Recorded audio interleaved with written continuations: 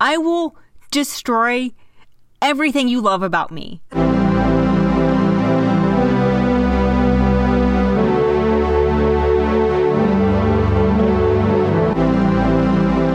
Hey, and welcome to Meet Your Heroes.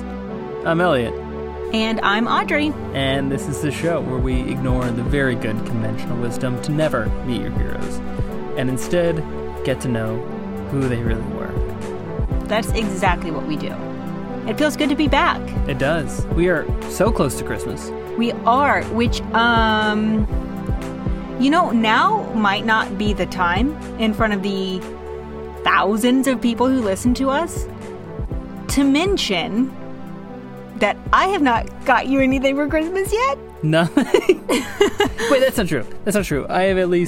I said, could you get me this one thing? Right. I mean, we're at that, very romantic stage in our marriage where it's like, please don't buy me anything. And if you do, please have it be only this very specific thing for which I'm sending you the exact link. Yes. In this color, this size, nothing else. Yeah, please don't waste your money trying to impress me. I'm not going to be impressed. That's... one of my love languages is gifts. Not giving, or not receiving, giving. And I'm always impressed. Right, but I have done nothing this year. You know what? I feel like everybody gets a gimme. Okay. Everybody gets a mulligan. This year? If ever there was a year to say, fuck putting an effort into anything. Yes, this is the year. Absolutely the year. This is the year. Any chance you have anything else on your Christmas list you'd like to let me know about now? Yes. Yes, there is. I would love more than anything else to know who this week's hero is.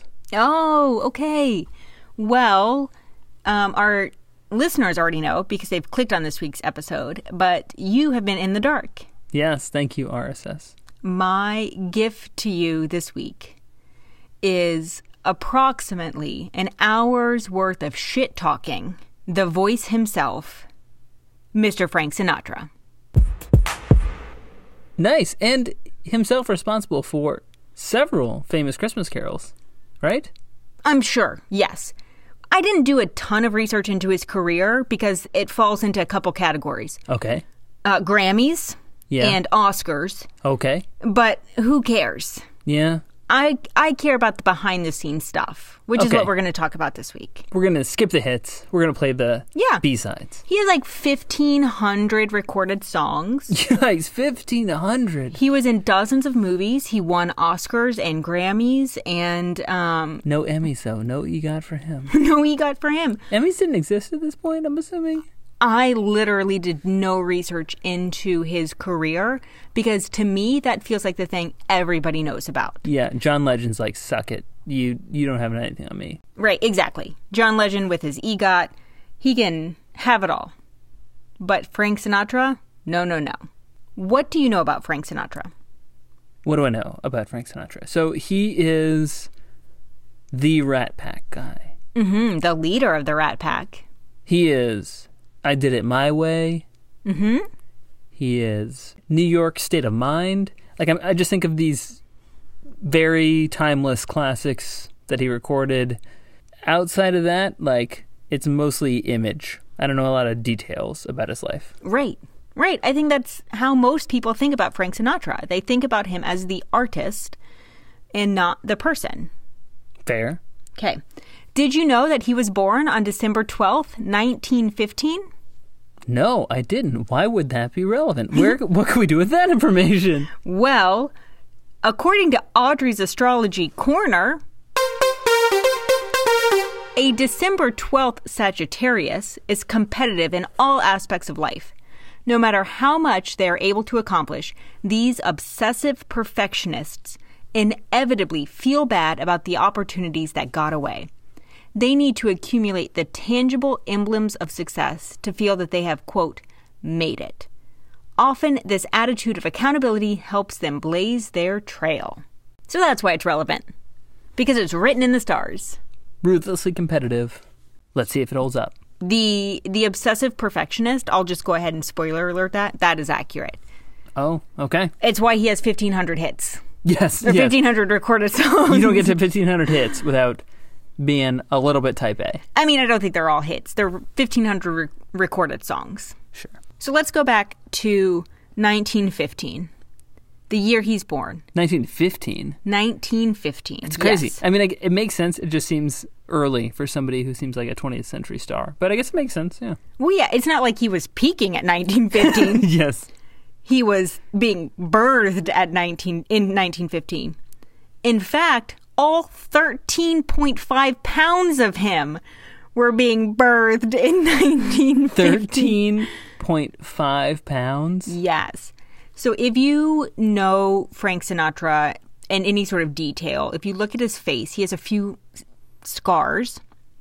Those scars are from the forceps that were required to pull his head and body from his mother's nethers. His mother's birth canal. Yes. Holy shit. So 13 he's a pounds. Big baby. Yeah. For a point of reference, average baby is like 7 pounds? Yes. Like 7.5 pounds is the average size of a baby. He's like two Double it. babies. Yeah. Yeah. He's thick. He's a thick baby, born the son of Italian immigrants, and his parents were really interesting individuals. So to set the stage a bit for Frank's interest in performance, it's important to know who his parents were. So his mother was a domineering but influential member of the community. Eventually, she becomes a politician, but throughout his childhood, she's a midwife.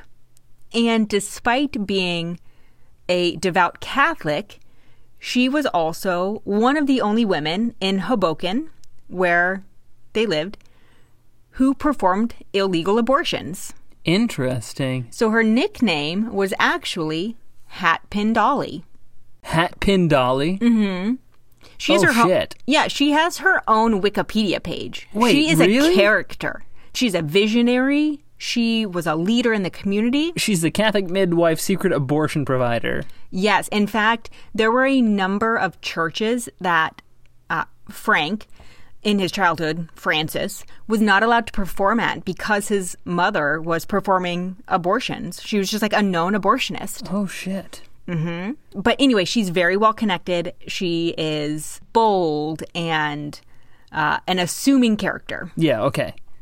Unlike Dolly, Frank's father was not really the achievement-oriented sort. Oh.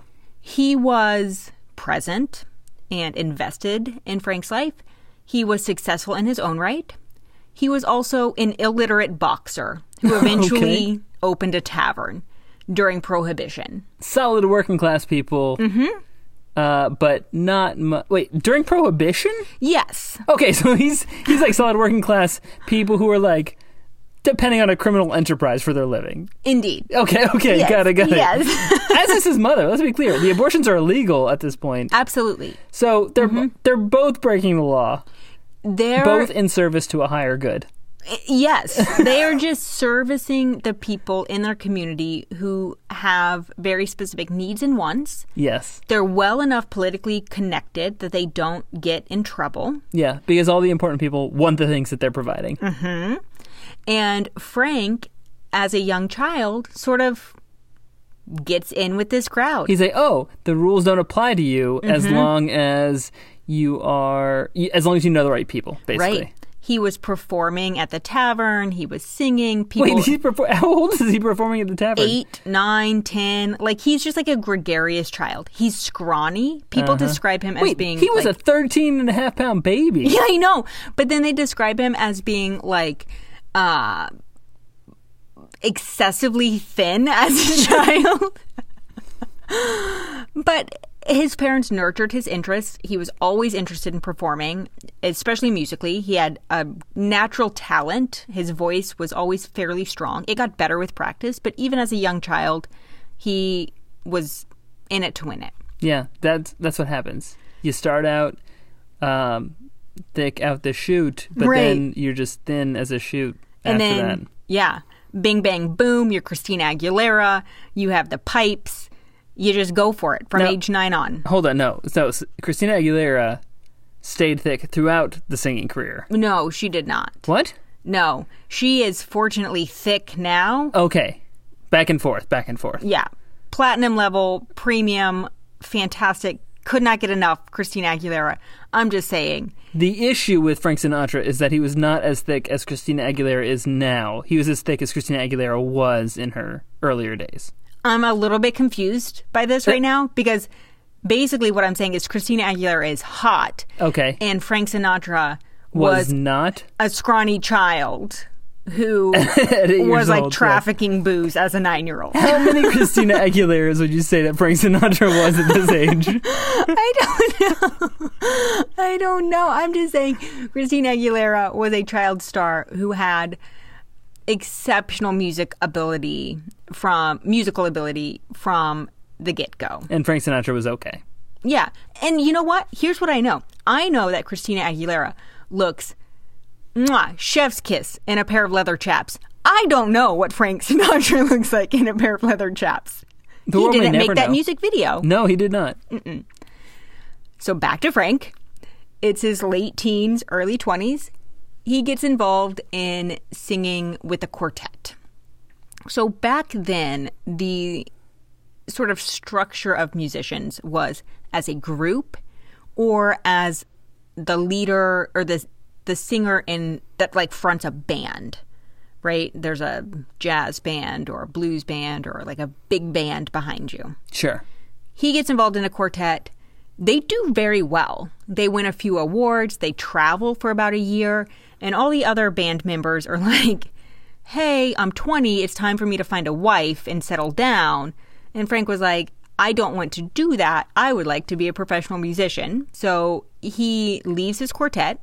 The quartet disbands. They all go on to literally just like go find wives. They just settle down, leave the music life behind them. Yeah, they're like, Jersey's where it's at. We're here. Leave the vagabond life behind for the glorious pastures of New Jersey. When he's like 24, Frank actually does marry his first wife, Nancy. They have 3 children, but Frank at the same time is getting involved with these bands. He's with this sort of well-known group, the James Sinatra Band, and then he... Wait, any relation? No, he is the Sinatra, and the James is the band, Sinatra's the singer, and it's like the James Sinatra Band. Oh, like hyphenated, like 2 last names. Yes. Okay, got it. He does well enough there that he sort of starts to like move up the ranks, where other bands that are more famous are recruiting him to be the lead singer of their group. Oh, because they want the famous singer for their band. Yes. Got it. The sort of like peak band that he performs with it's like the Dorsey Sinatra Band. Yeah. You know? Dorsey, big band. Big band. Music leader. Right. But Frank, in his mid-20s, his fame is rising really quickly, comparatively. Like most singers who like front a big band are just part of the big band. But Frank is like charismatic. His voice is always silky smooth. He has this like masterful control over his voice. And people really latch on to him as Frank Sinatra. So hold on. You're saying Frank Sinatra is a good singer. He's a good singer. And he's a good enough singer to get noticed for being a good singer. Right. By 1942, he's pretty famous. And he decides he's going to break out on his own. He's going to be Frank Sinatra, the singer. No band. No band? No band. What? No music? Anonymous music. Okay, so just nobody music. Doesn't even need to give the band any credit. Just doesn't matter Frank the band. Sinatra. He's the guy. You show up, any band could get his sheet music, play it behind him. He doesn't give a shit. None of them matter. It's just Frank Sinatra. He's the one you came to see. This is very controversial at the time because most people don't do this, and it's incredibly risky. Most bands are pissed. Most bands are pissed, yeah. They need a front. But by this point, the reason that Frank believes he'll be successful is because his brand has tapped into a market that did not exist before this moment in time. Any guesses about this market? Radio? No. That's all my guesses. Okay, teenage girls. Got it. Okay, so it's 1940s, early 1940s. Up until this point, most music has been made with the adult audience in mind. Yeah, just people sitting around at home, listening to some music, or maybe going to the club. Right. But now we're post-Depression. We're in a war. There is a need for entertainment. They're competing with movie theaters. Yeah, pop music now. Yes, and movie theaters are primarily catering to young adults and teenagers. And so there's suddenly this musical market that big producers are realizing, if we can get someone out in front of this, we can get the Bobby Soxer audience. Sorry, come again? The Bobby Soxer? Have you never heard the term Bobby Sox or Bobby Soxer? I've never heard the term Bobby Soxer. Okay, so Bobby socks, just so you know, are delicate socks that have typically lace on the top of them, and you scrunch them down. It was just like a fashion style. Wait, is this related at all to sock hops? Maybe. I'm just going to say it.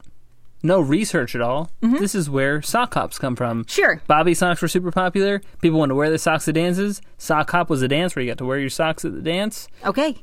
This is how history happened, people. Okay, yes. That right there is the definitive timeline that we are the experts and fully credible, totally, absolutely believe everything we say. Okay. Bobby Soxers are teenage girls. Frank Sinatra is essentially the first pop star. So much so that it is described as like Sinatra hysteria. There is an article by a person named Bruce Bliven or Bliven. I'm sure he's listening. Don't want you to be offended right now. In the New Republic, he's the editor of this article in the New Republic. And this is what he has to say at the time. He called it, quote, a phenomenon of mass hysteria that is only seen 2 or 3 times in a century. You need to go back not merely to Charles Lindbergh's first flight and Valentino to understand it, but to the dance madness that overtook some German villages in the Middle Ages, or to the Children's Crusade. What was new was the power that one singer held, heralded by mass screaming and the advent of the teenager as a social ideal. Sinatra was the first modern pop star. Move over Justin Bieber. Move over NSYNC. Move over the Beatles, Elvis. All y'all, get off that bullshit. This guy's a real deal. He's a real deal. He paved the way. Not since the Pied Piper has anybody moved prepubescent girls the way he has. You are exactly right. Frank Sinatra walked so Justin Bieber could run. To give a little glimpse of like what this quote hysteria was like, in 1943 he did a show in a theater that held about 250 patrons. Outside of the theater, any guess about how many Bobby Soxers flooded Times Square and caused a riot? So 250 people actually had tickets and got in? Like 1,000? 30,000. Oh, shit. It's like a stadium of people. A stadium of people came to fit in like a shoebox modern day Catholic church. Yeah, exactly. Right? So it's known as the Columbus Day riot. Oh, shit. It's it's like a named real after thing. him.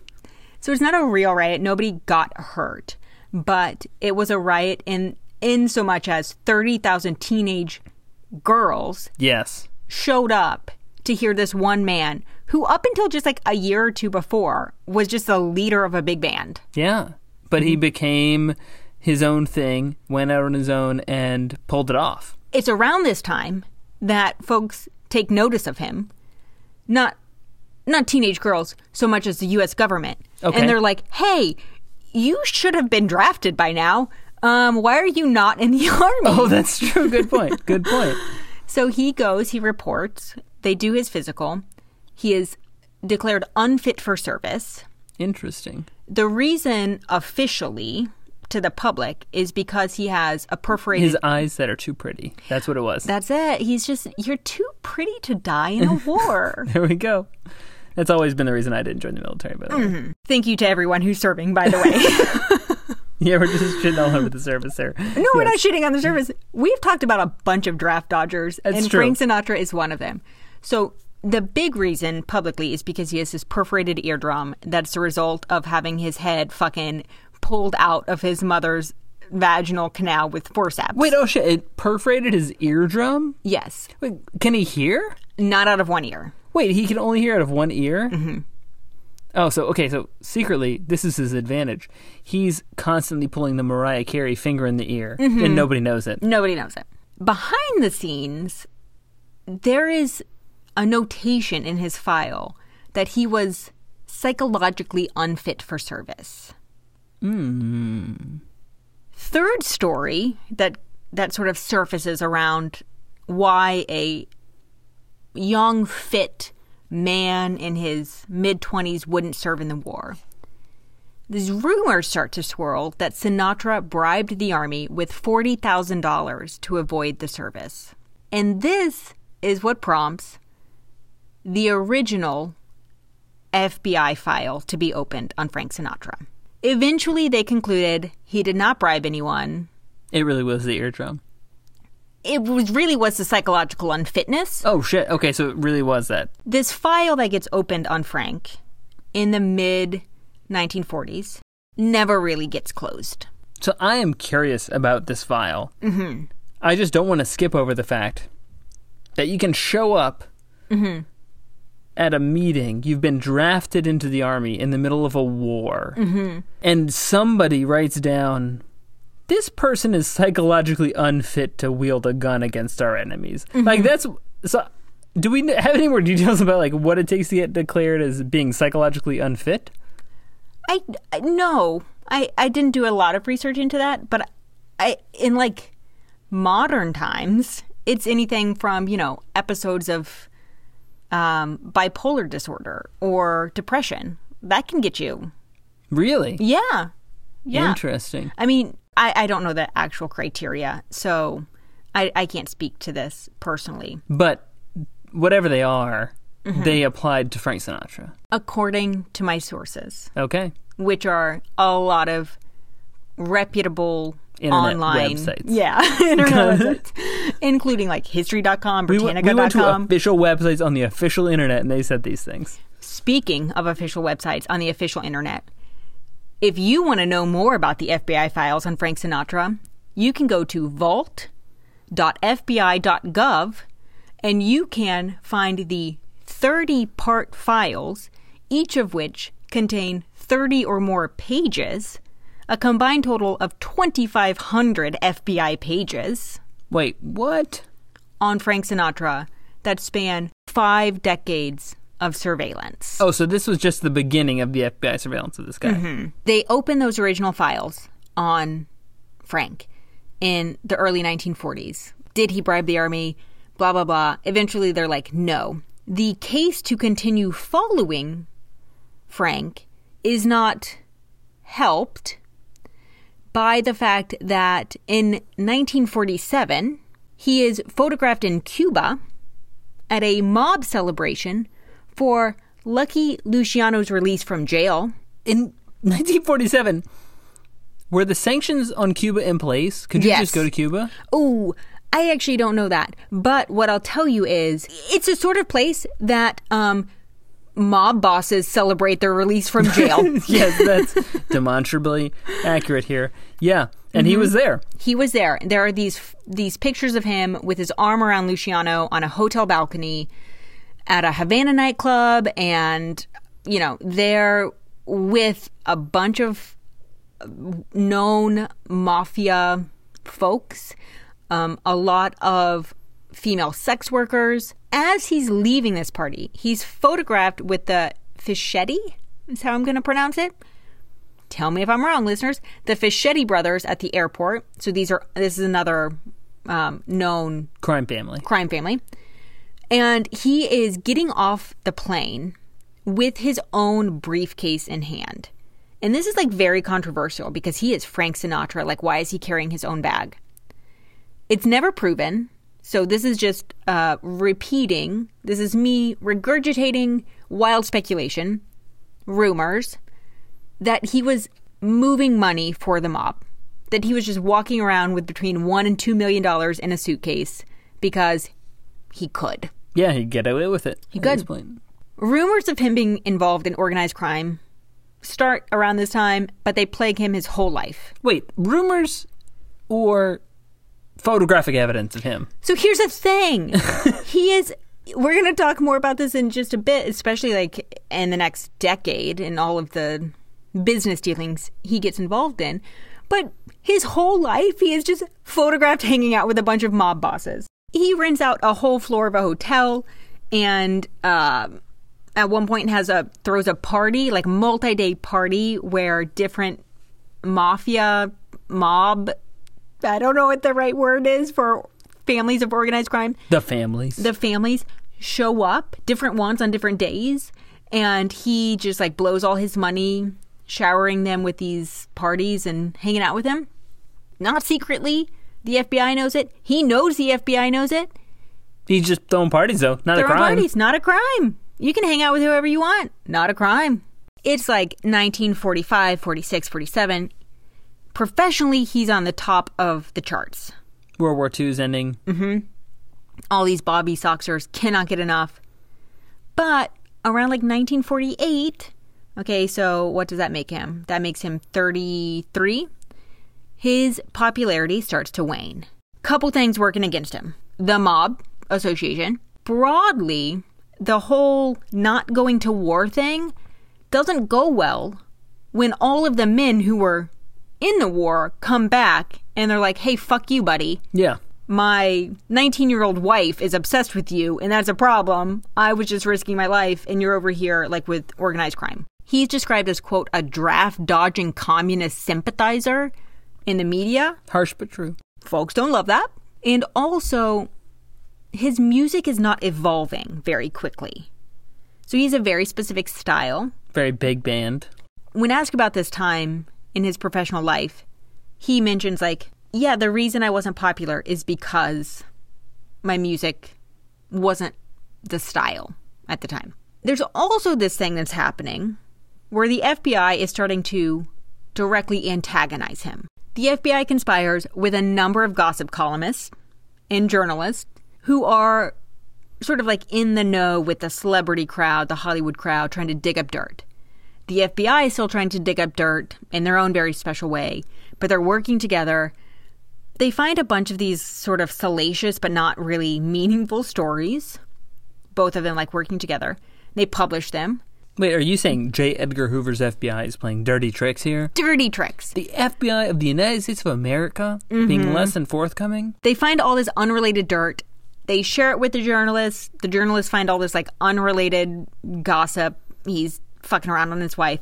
But they still start publishing it. Okay. Just to antagonize Frank, to see if they can sort of pull out of him what's really happening behind the scenes, which is him being involved in organized crime. Yeah, they want some evidence. They don't have it. They're going to like do what they can to fuck with him. Right. But instead of anything meaningful coming from that, two things happen. First, Frank FOIAs all his FBI files. Wait, can you do that? Yeah. You can FOIA your own FBI files. There you go. It's a Freedom of Information Act loophole. He gets all of them, of what they have at the time. It's not that much compared to how many they will have later in his life. Sure. And also, Frank starts getting involved in personal disputes, fights, arguments with journalists. At one point, he punches a gossip columnist. He like goes full Kanye on these gossip columnists. It's a whole big thing. Lawsuit, payout, judgment. Lawsuit from the punching, payout from the punching. Mm-hmm. Got it. All those things. This is not the first or last journalist that he would physically or verbally attack. Okay. But just so you know, sort of setting the stage, late 1940s, his professional career is coming to an end and his personal political connections are unraveling. At the same time, his marriage to his first wife, Nancy, is falling apart. Frank is having numerous affairs. Okay. One name in this like cadre of women that you might recognize, Lana Turner. Does that sound familiar? Lana Turner? Mm-hmm. Is that a character from Archer? No. Remember, I think it was the Hitchcock episode? Oh, yes. Was it Hitchcock? No. It was Sean Connery.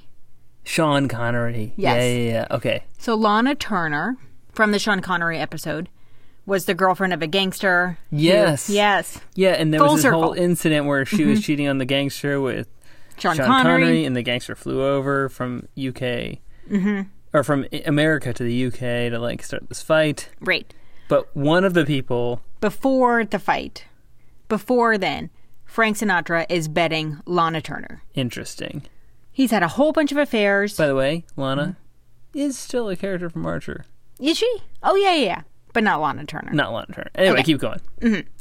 So he's had a whole bunch of affairs, but it isn't until Lana that he realizes maybe he should not be married to Nancy. Interesting. And within 2 weeks of sleeping with Lana, he tells Nancy that the marriage is over. That's what does it for him. That's what does it. It takes a while for them to get divorced, but that was the impetus for it. He leaves Nancy at home with 2 toddlers and a newborn Okay. to go sleep with Lana. This does not last very long. But within a few weeks, Frank is with Ava Gardner. Do you know Ava Gardner at all? Not really. Okay, she's like a Hollywood bombshell. I mean, she is gorgeous. If you Google this woman, I feel like you should actually take a moment right now to just Google her. Okay, yes. So now Googling her, I can confirm objectively she's smoking hot. Yes. Smoking hot. Yes. In general, you and I have very different tastes in women. But That's in true. the very overlap, it's the same. Yeah, and And it's a smoke show of Ava Gardner. the broody brunettes. Anyway, so he leaves his first wife for Lana Turner. Lana Turner doesn't work out. He leaves Lana for Ava. This all happens very rapidly. Meanwhile, his career is on this downward slope. At one point, during this whole period, he loses his voice for nearly an entire month because before that he was singing upwards of 100 songs a day on the radio and during live performances, just trying to like revive his career. Yeah. Does not go well. He sings 100 songs a day. Doesn't work. Doesn't loses work. his voice. Kind of at the end of his rope. His marriage is ending. His career tanks. He spirals into this deep depression. But now is not the time to feel sorry for Mr. Frank Sinatra. Just 2 days after his divorce from Nancy is finalized, he marries Ava. 2 days. Just 2 days. That is not a respectful waiting period. Well, their divorce takes like a year, Okay. right? Still. Okay. He's so- got a lot of assets. Nancy wants a bunch of him. Sure. She's got 3 of his kids. She deserves a bunch of all of them, in fact. Yes. He should have no assets after that. 0. But just as he gets together with Ava, her career as literally like the Hollywood bombshell. She's one of the original bombshells. Mm-hmm. She's not like the 20s, 30s bombshell in the silent films. She's like golden age of Hollywood Bombshell. bombshell. Ava Gardner, Marilyn Monroe, brunette, blonde, Sophia Loren is like that period. Got it. Her career starts to take off. She is one of the most sought after actresses. Meanwhile, Frank's is absolutely bottoming out. He's a has-been at this point. And so you know what that means. Insecure husband alert. And shit gets wild real fucking quick. Frank, having just been divorced and having no career, is broke as hell. Yes. Yes. Ava is supporting both of them. Okay. Her career is on the upswing. She's young and beautiful. He's an aging divorcee with 3 young children and no career. I can imagine feeling pretty insecure in his position. It is a volatile relationship from the beginning. Later in life, Frank would refer to Ava. They stay close their entire life. Spoiler alert, they get divorced. We'll get to that. But she is like the ultimate love of his life. He has many high-profile relationships. And despite all the others, this chaotic, disastrous from the start Yes. relationship is the one that meant the most to him. Not the one he can hang on to, but the one that's most important to him. Right. Of this time, Gardner is later quoted in a Vanity Fair article saying, quote, "Frank was flat broke when we tied the knot. I don't know where those stories came from that the mafia was taking care of him. They should have been, but the family was nowhere. So, I mean, come on. They're calling in the family. Yes. Obviously. Right? Yes. Right? Very clearly. Like, she knows that the mob should be taking care of him, and they just for all abandon the shit him. he's doing with the mob, but she's pissed because they weren't. Because Right. they should have been. They should have He's been working for them. Anyway, throughout their marriage, Frank is doing some crazy emotional, psychological manipulation with Ava. 3 times, he tries to make it appear that he is trying to die by suicide. 2 of them are basically for show. So at one point, he like shoves Ava out of the room, and then she hears 2 gunshots and thinks he's killed himself. Wait, 2 gunshots? Yes, I know. Okay, so let's be clear. So, okay, you know what? This might not have been the most logical relationship, all right? So she hears 2 gunshots. Killed himself with the first one, and then the second one for good measure. For good measure. He's laying on the bed when she finally busts down the door. So she really thinks he's done it.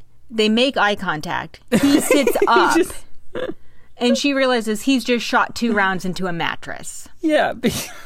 But then she can't leave him because now she thinks he's going to kill himself if she tries to leave. Now he's just the guy shooting guns into a mattress in the bedroom. You don't want to leave him like that. No. So that is death by suicide. As a threat. As a threat number 1. The second one, it's a little bit controversial. Like, did he really or did he really not? The third one, it seems like he was like really trying to die by suicide, and his friend found him just in time. Like, he was trying to gas himself in a garage, essentially, but with an oven, Sylvia Plath style. Got it.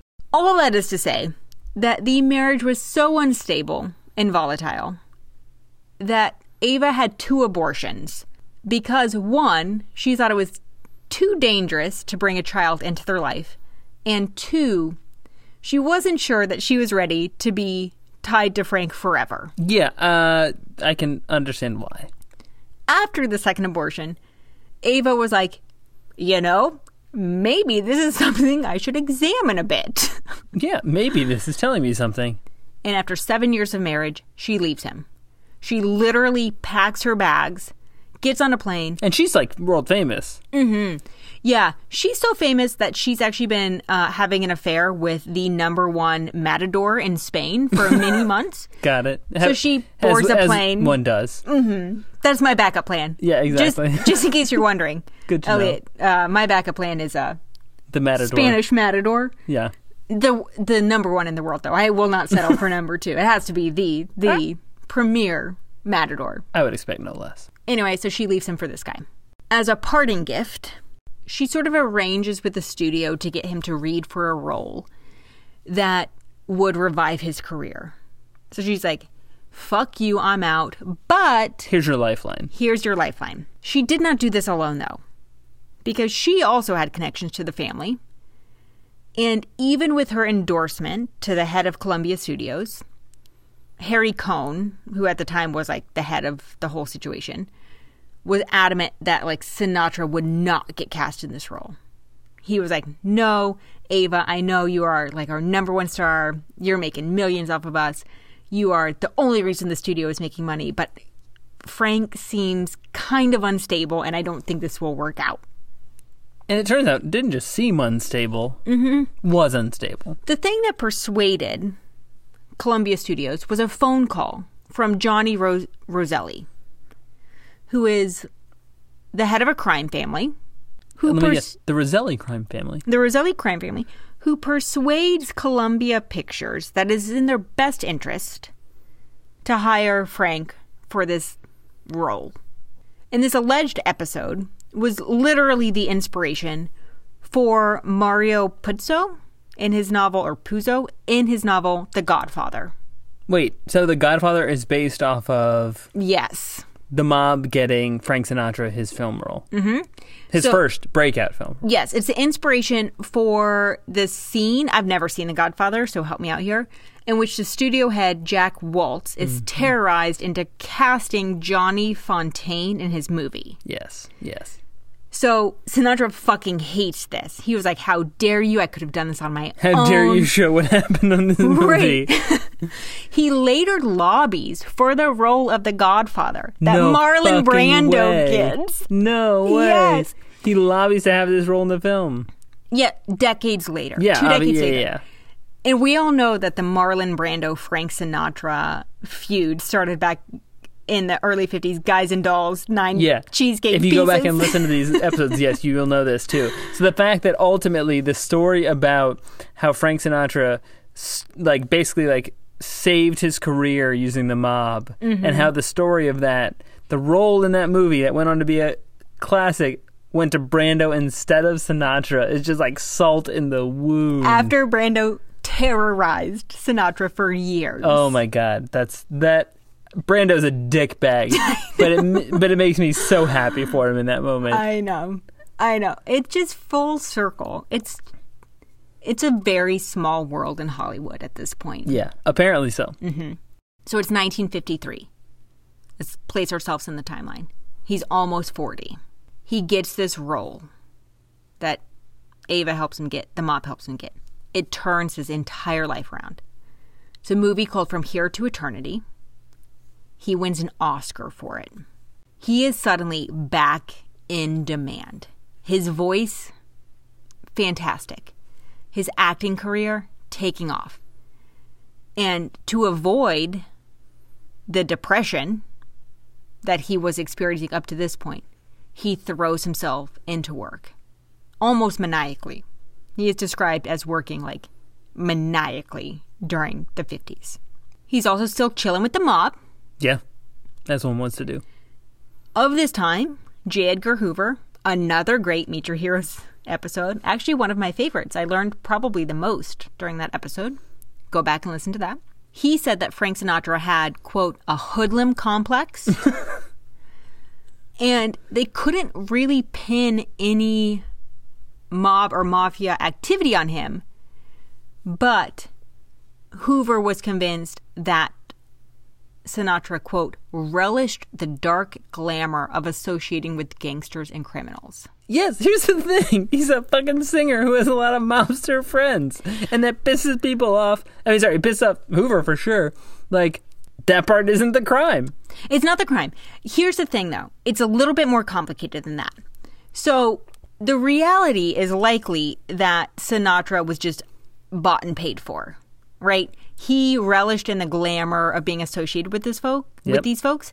But the reality is he just owed them a shit ton for his career. Sure. So they made this call to get him the the movie role at the very least. At the very least, the other thing that they did during the 50s is that they were investing their fortunes in building up this little known city. It's barely a speck on the map at this point. In the middle of the desert. In the middle of the desert, called Las Vegas. So the mafia is investing a ton of money in building these casinos where it is legal to build casinos. Basically just constructing an entire city. Out of nothing. Out of nothing. Literally in the middle of the desert, because they could. And what they needed at the time was a mainstream act who was willing to come to the middle of the desert, live in one of their luxury hotels for months at a time, and perform non-controversially. How do you make this basically scam built in the middle of nowhere seem legitimate? Mm-hmm. You need some sort of talent to make people feel like it's okay. Yep. You put together a rat pack. You create the glamour of the lounge singer. And you invite Frank Sinatra to come make good on what he owes you. And there's this article called The Dark Side of Frank Sinatra by Owen Wilson. I don't think it's that Owen Wilson. Doesn't seem like it would be that Owen Wilson. Yeah. And Owen Wilson, in which he says, quote, Sinatra dressed like a gangster, talked like a gangster, behaved like a gangster, grew up around gangsters, and fraternized with gangsters. Perhaps the greatest irony is that he was never actually a made man. His relationship with the mob was clearly beneficial to both sides. Sinatra got fame and fortune, and the mob had a tame star who could be used to boost their coffers and shore up their investments when necessary. If Sinatra was instrumental in establishing Las Vegas was equally important in his 1950s comeback. While the singer was clearly starstruck by the mob, it's unclear whether the mob was similarly dazzled or simply saw Sinatra as expedient as long as he behaved. If you get to the core of it, it seems like there's this unspoken code with anybody who's in the mafia, which is like, you are important as long as you are useful. Mm-hmm. And so, say what you will, it doesn't seem that far off from any relationship that's fundamentally oriented around both loyalty and usefulness. His usefulness continued. Throughout the 50s and 60s, he's making music, he's making movies. He sort of gets into this niche character of being a detective in movies. A detective? Yeah, ironically, he's like the lawman. The lawman. Okay, yeah. Right. But he, he's still a character. He's still well known. And in 1964, he meets Mia Farrow. He's 49. She's 19. 19? Mm-hmm. A year later, they get married. 30 years older. Mm-hmm. He's 50, soon to be 51. It's like that weird period between, like her birthday and his. So she's 21, he's 50, but... Sure. Is 30 it 30 years. Yeah. And apparently Dean Martin, Rat Pack Dean Martin, at the time said to him, "Frank, I've got bottles of scotch older than that kid you're marrying." Oh, shit. I like that. And she was actually younger than Frank's youngest daughter from his first marriage. Oh, God. Wait, Frank's youngest daughter? Mm-hmm. She's younger than his youngest daughter. Mm-hmm. Oh, wow. So anyway, they get married. Yep. They basically tell no one, just a few friends, including, one guest that they're married had actually, the day before, attempted to murder his wife. Wait, what? There's this whole big story where, they're cutting the cake and, there's only 25 people at this wedding at most. There's just not a lot of people because it's kind of scandalous. They're trying to keep it on the deal. Not a big to-do, yeah. And Frank points to one of the people at the wedding and says to Mia, "Hey, that guy shot his wife yesterday." And Mia was like, "What the fuck? My mom's not even here. Why is this guy here?" This guy who killed his wife. Yeah. And Frank was like, "Oh, his wife's in the hospital, but she didn't die." Oh, tried to kill his wife. Tried to kill his wife. And, they'll be able to make it seem like it was an accident. Lo and behold, a few months later, accidentally shot his wife. Blah, blah, blah. And killed her. No, she survived. But it was made to seem like it was an accident. Got it. Right from the jump, this marriage is off to a rocky start. No. Which seems like might be a pattern at this point. You're saying a marriage to Frank Sinatra didn't go well from the beginning? Almost immediately, he insists that Mia give up her career. She is this rising star. Yeah, she's doing well. Her parents are stars. They're famous. She's in the business from the beginning. But yeah, they meet on the set of one of her shows. And he's acting too, I imagine. He's acting. Her star is rising. And he was like, "You need to be a housewife. You've now married Frank Sinatra. You don't need to work." And she was like, "No, I never needed to work. My parents are rich. I am wealthy. I like doing this. I'm doing this because it is meaningful to me, and I'm good at it, and I'm just getting started. So no, I will not give up my career." She's also described early in their marriage as being moody, complicated, and, quote, "not at all intimidated by him." Sounds like my type. I know. You would love Mia. You should see her. Again, smoke show. It turns out if you're rich and famous and really good at what you do, you can get really hot women to fall in love with you. Wait, what? Why did nobody tell me this sooner? 30 years older than them. Oh, okay. And you have stepchildren older than you. Yeah. Anyway, Frank does not like this because he has built a career in many relationships on his ability to intimidate others. Yes. But I really feel like he should have known what was coming because while they were dating, he repeatedly told her one of the reasons he fell in love with her was because of her hair. It was long, blonde, like the middle of her back. She was, young. It was just like a thing he liked.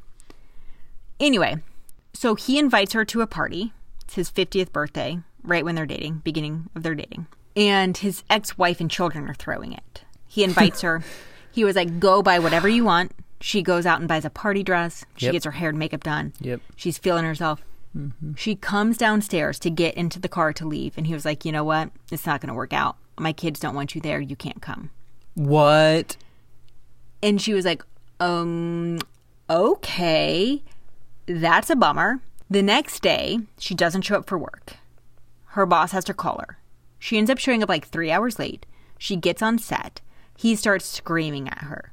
He was like, how dare you? She cut her hair to like 1/4 of an inch. She basically buzz cutted her own hair with scissors. Oh, shit. She was so tired of these old men telling her what to do that she was like, fuck you. She brings out the pile of hair, hands it to the director, and she was like, I'm done with this childish shit. Basically. Gotta respect it. Gotta respect it. So he knows what he's getting into. Yeah. She was like, don't fuck with me. I will destroy everything you love about me. To make a point. To make a point. Shortly after that, they get married. He marries her after that. Again, knew what he was getting into. Yeah, absolutely. Moody, complicated. Yes. Good for her. Don't let this old man push you around just because you love him. Whatever. After they get married, Frank has the audacity to make Mia go hang out with his ex-wife Ava in Paris. How do you just be like, oh, go hang out with my ex? They show up. Ava's like, hey, Francis, is what she calls Frank, please go walk my dogs. And he was like, oh, I feel uncomfortable about this. Here's my young child bride. I don't want that to happen. But Ava was like, it's going to be fine. Just go. Please walk my dogs. Let me and I get to know each other. Frank walks back in, and immediately Ava was like, Francis, now why didn't you tell this child that you called me on your wedding day? What? And Frank was like, did I call you? I don't remember calling you. That's real fuzzy. Yeah. And Ava was like, oh, yes, remember? You said, quote, tomorrow, when you read about this wedding in the papers, know that no matter how I feel about this girl, I will always have a place in my heart for you. Then she turns to Mia and she says, that's so sweet of him, wasn't it, dear? Man, she's just stone fucking cold. Stone fucking cold. And Mia was like, yo, Frank, what the fuck? You wouldn't even let me tell my mom we got married, but you called your ex-wife? Look, it's a complicated situation, all right? Just... Okay. So as you might have guessed, this marriage does not last long. No.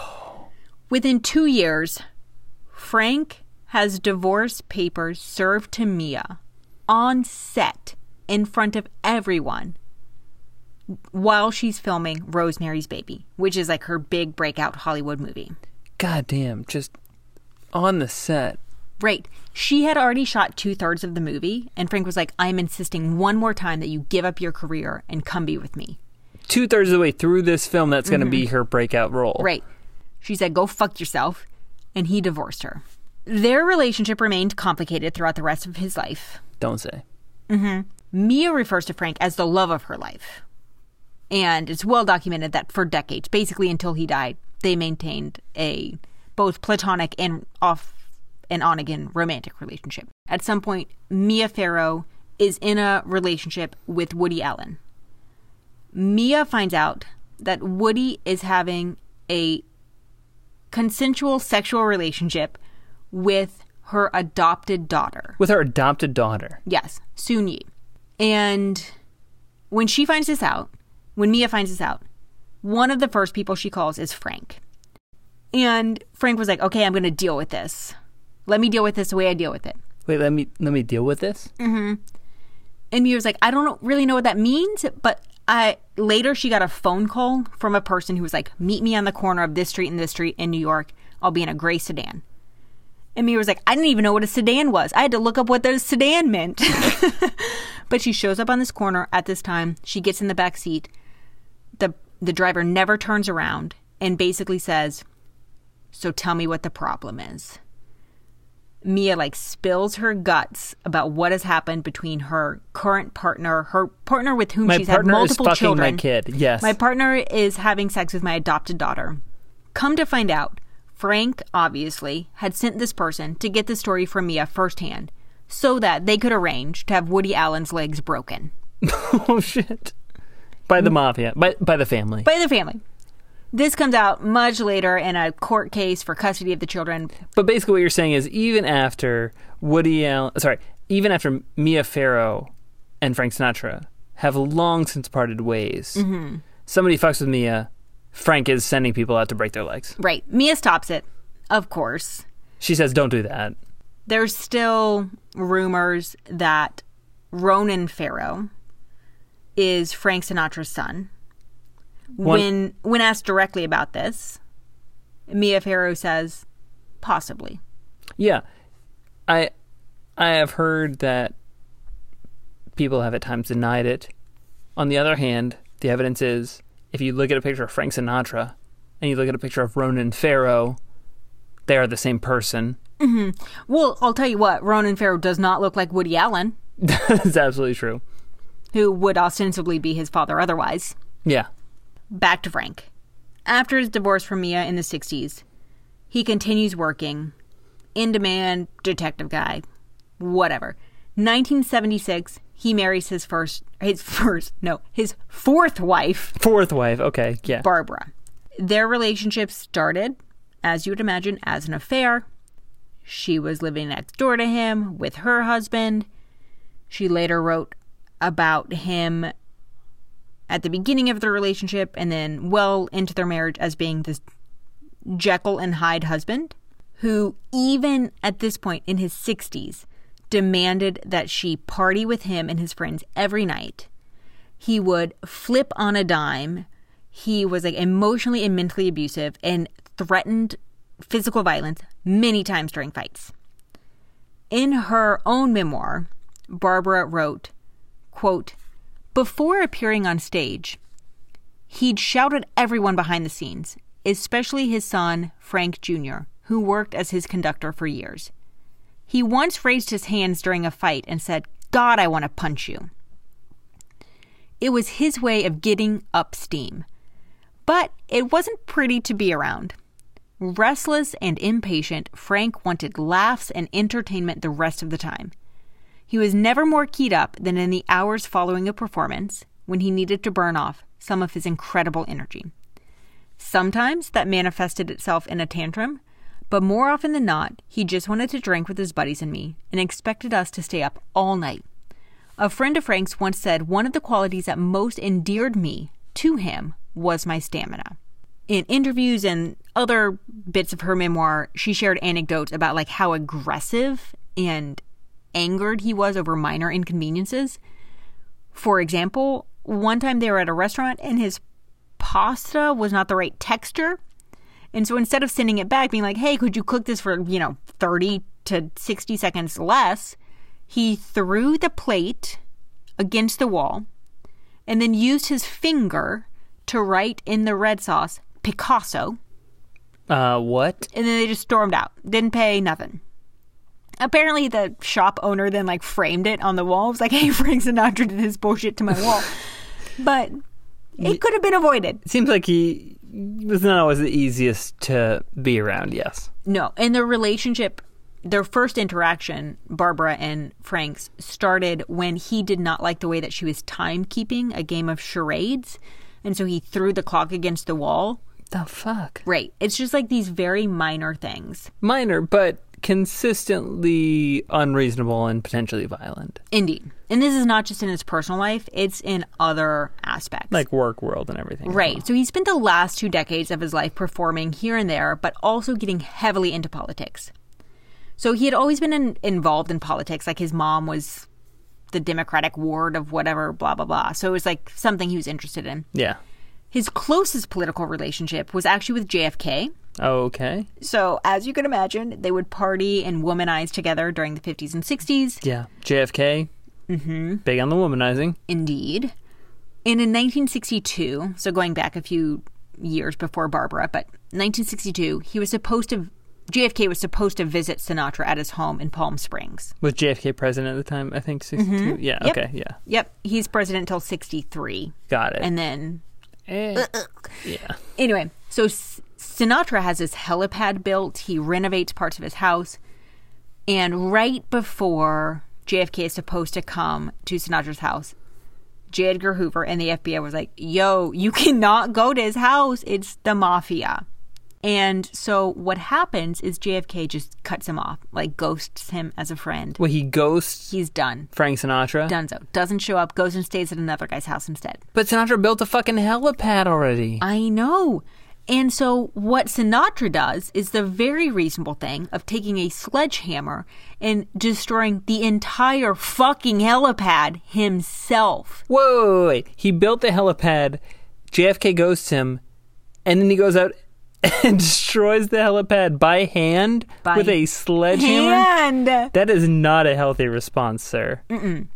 And the other thing he does at this moment is basically over the next few years, very rapidly goes from being a lifelong Democrat to very quickly becoming a Republican. He abandons the whole political party because JFK hurt his feelings? Yeah, he does that. He does not take well to being slighted. Apparently not. By the 80s, he's pretty well established as a Republican. Okay, everybody's political party. 20 years in. Do what you're doing. 20 years into his platform of don't get slighted by a Democrat. Yes. Right. So at this point, he endorses Reagan for both his governor bids in California and then also his presidential campaigns. Sinatra's actually in charge of arranging Reagan's presidential gala in 1980. Wow. And eventually donates $4 million to his campaign. Oh, he's all in. He's in it to win it. I didn't even know you could donate $4 million to presidential campaign. I feel like that's not legal. I guess, yeah, depending on the particular fund, sure. There's, I'm sure, loopholes and all this other stuff, but sure. It should be noted, and I just want to give him credit for this, because we've been shit-talking a lot of the things he did. One of the things that Sinatra did that was a net positive was throughout the 60s, when it was incredibly difficult and not necessarily beneficial for someone to do this, he was an outspoken proponent of equal rights and civil rights. So while Las Vegas is being built, he actually would boycott casinos that would not allow black performers to perform. So he did take a stance and say, hey, there are very specific causes that are important to me, and this is about justice and equality, and, Sammy Davis Jr. is part of the Rat Pack. Originally and forever. It is noted, however, that despite that being the case, that did not stop Sinatra from making a whole bunch of racist remarks about Sammy Davis Jr. on stage in front of Sammy Davis Jr. Okay. But from a sort of political influence standpoint, he did what most people would be unwilling to do because he had the political leverage. He was pushing for integration at a time when it was unpopular. Right. Yes. To less of his credit, all of that changed in the 1970s when he stopped supporting Democratic platforms. Wait. He didn't just leave the Democratic Party. He was he left integration behind as well? Yeah, so his political activism on behalf of both black and Jewish people, which had been pretty central to his political and progressive activism, for the time. Yeah. Stopped during the 70s, and it never really picked back up again. So draw whatever conclusion you want from that. Could be coincidental. Seems like a lot of biographers, multiple of them, didn't think so. Yeah, turns out, if you just have your feelings hurt, you're willing to leave the black people and Jewish people behind in your push for equality. Mm-hmm. Gets dicey. His health declines throughout the 80s and 90s. At this point, he's in his 70s and 80s. And in 1998, he died of a heart attack. One of his many heart attacks, in fact. Well, no. In fact, it was his last heart attack. It was his last heart attack. And during this final heart attack, apparently one of the things that his wife, Barbara, who he remained married to for these decades after at this all, point. the child bride. Oh, no. That was Mia. This is Barbara. Fourth wife. Oh, that's right. She was not quite as young. That's right. No, she was not quite as young. She was the girl next door. The last thing she said to him was, Frank, come on, you have to fight. And his last known words are, quote, I'm losing. and then he dies. Oh, I thought it was going to be I Did It My Way, but not. That would have been so much better. It would have been poetic. Yeah. I feel like maybe poetry is not Actually top his of strong mind suit. when Yeah. you're literally dying. Good point. Good point. So for all of the ways that he manipulated and controlled women, all of the philandering and pain that caused his wife and children, his ostensible connection to organized crime, the punching of journalists, Yeah. the violent and aggressive outbursts with other performers, and the giving of millions of dollars to Ronald Reagan, who, again, everybody should go listen to that episode 13. For all of those reasons, Frank Sinatra is not my hero. Although you do have to hand it to him. Can rock a fedora. Oh, yeah, he can rock a fedora. He's got so many songs. Oh, 1,500. That's just a stupid amount of songs. Right. And recently, didn't Trump play My Way at a rally? Oh, yeah. Wasn't that like a big That's like a headline thing. recently? Yes. And how his like Mia Farrow was like, "Oh, fuck you. Frank would have hated Trump." Yeah, Like, and then one of Frank Sinatra's daughters actually came out and said, Mia is not just right that Frank would have hated Trump. In his later years, Frank Sinatra said, "I hate Donald Trump the person," because they overlapped, and he was like, "This guy's an idiot." yeah, it's so funny to me though because they're both sort of like pawns of Organized crime. organized crime. Yeah, they're both. Yes. One of them is more talented than the other, but Yeah. they both have this like deep indebtedness to mafia families. Mm-hmm. One Italian, one Russian, but still, yeah. It's an interesting overlap at this Interesting moment parallel. in time. Both supported Democrats until it was no longer convenient personally, There you and go. abandoned them for Republican Party. Yeah. It's turns out that Frank was not alone in some of his lesser great qualities.